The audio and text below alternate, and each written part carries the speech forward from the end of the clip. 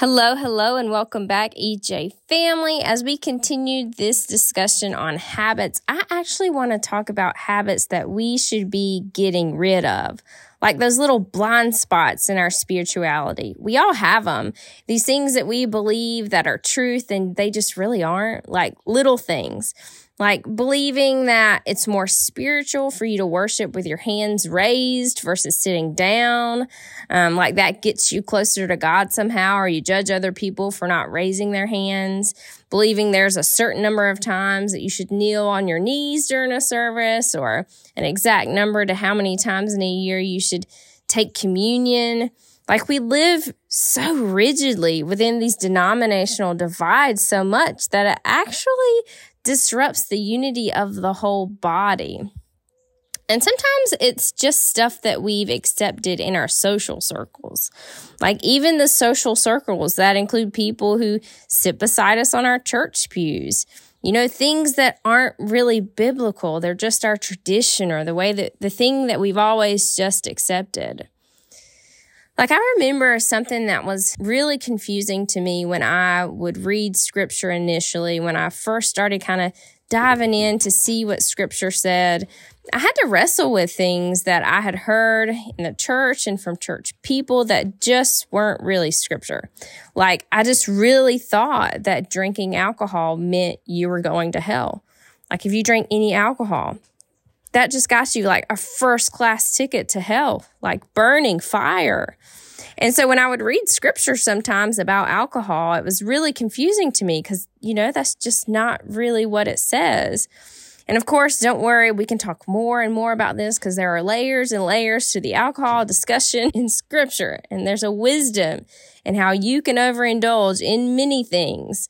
So I'm just going to leave that there and we can talk more about that later. But when we actually look at scripture, Jesus was so perplexing to the religious, to the Pharisees. And I think if we really walk like Jesus, that will still be true of us today. Like we won't look like religion tells us to look all the time. Like, yeah, sure, come to church in your Sunday best, but don't talk junk about the girl who came in with holes in her jeans or make the family who missed 5 Sundays in a row have to duck their heads down to avoid your judgmental glances.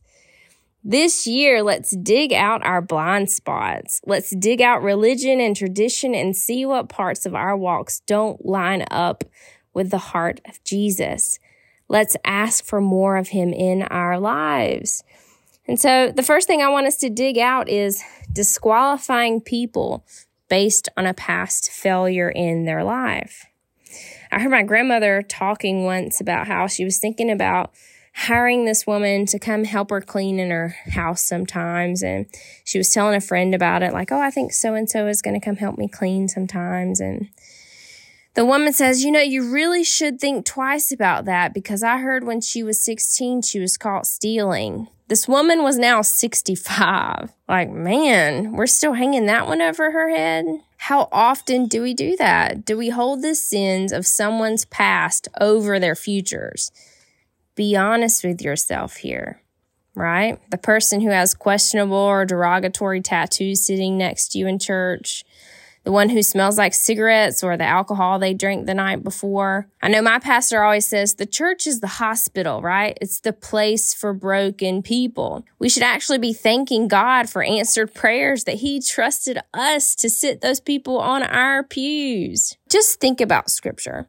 Think about great spiritual giants like David and Moses, also known as adulterer, murderer. See, God delivered them and used them mightily. And maybe you've called people unworthy or unpurposed. Oh, nothing great could come from them because of some past sin.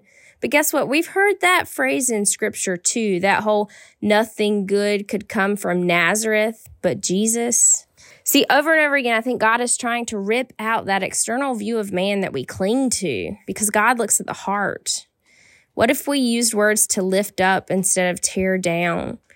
What if our real love and open arms raised up David's and Moses's of our time today? But instead, sometimes we whisper, adulterer, and we say, nothing good could come from that. Let's change the habit. Let's put on love.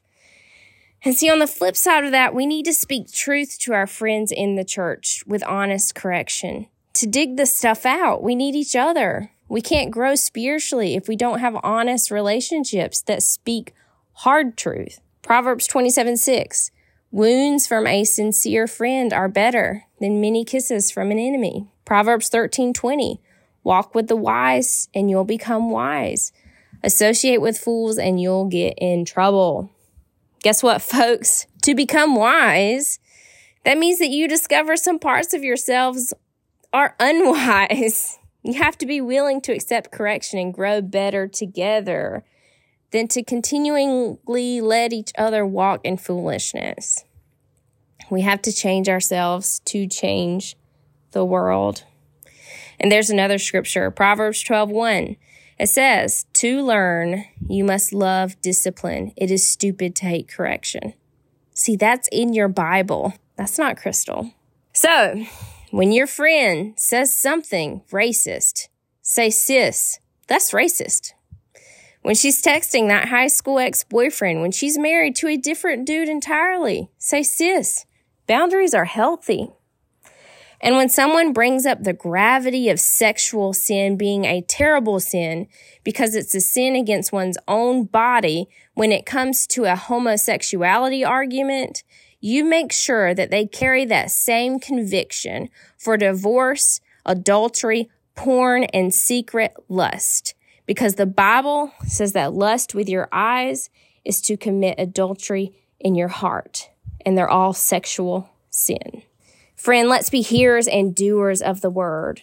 Let's walk like Jesus and confuse the religious. Let's stop living in the excuses of tradition or denominational barriers. Let's love fully like Christ did. And let's grow wise and be wise together, plucking out bad habits so that we look more like Jesus. Thank you so much for tuning in today. And remember to ask God just to pluck out those bad habits this year to help you grow and be and look more like Him in this new season. I can't wait to continue our EJ Habits discussion next week. We have some special things coming down the pipeline for you in the future. I want you to experience all that God has for you today and every day. So lean in to see the way that He is whispering to you in the midst of your daily living. Until next time, just remember, every day, Jesus.